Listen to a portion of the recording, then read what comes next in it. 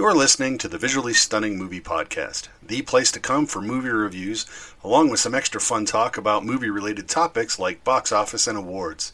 You can find us on iTunes, Apple Podcasts, Google Play, Stitcher, Spotify, and basically any place else you can find podcasts.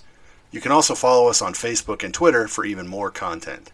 If you like what we do, feel free to share us with your friends, like and leave feedback wherever you listen to us, and let us know what you think. Now, let's get on with the show. Hey everyone, welcome back to the Visually Stunning Movie Podcast. Thanks for joining us. Very quickly, I've got a little film here called A Stalker in the House. And while it sounds like it should be a Lifetime channel film, it is not. It is a little film starring Veronica Issa, Jack Pearson, Nick Ryan, Jared Cohn, with a brief appearance by Scout Taylor Compton. Now, this is about a woman named Jen who is doing online dating. She meets a guy. He's very forward and aggressive and wants to move very fast, and she's not down with that. So she rebuffs him after their first date. But because he is undeterred, he keeps coming back, and he keeps finding ways to be at her house and in her house and affect her life in ways that she is not comfortable with. Now, there's a lot of stuff going on. It seems like this is just one terrible cliche after another. And it is. The cliche is always letting the guy back in.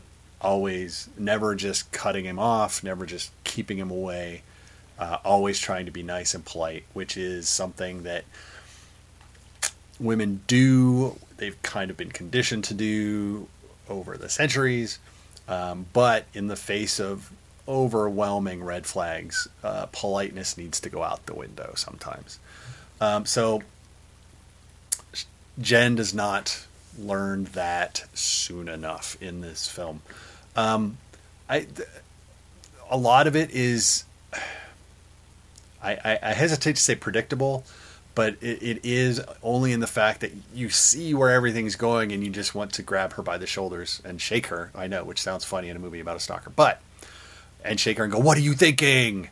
But you can't, and you can only watch as these events continue to just kind of click forward and click forward and click forward to their inevitable conclusion. So it is not an unsatisfying film at all.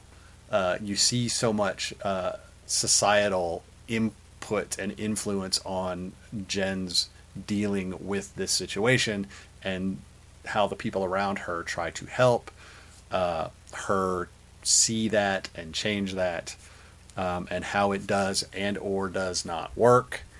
But as so often happens, bad things happen, and there's nothing you can do to change the way this movie plays out.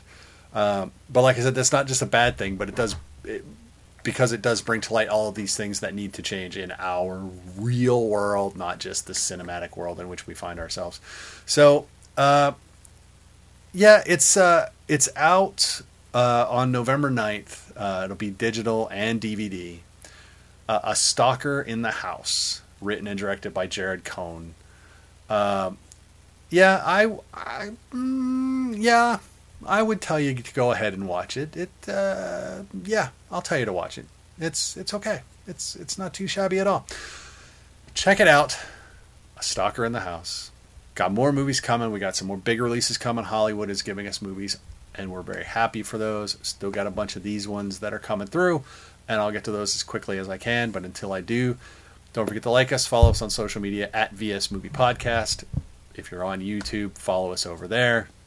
That would be great. And until next time, stay safe, be good, and we will talk to you all later. Bye-bye.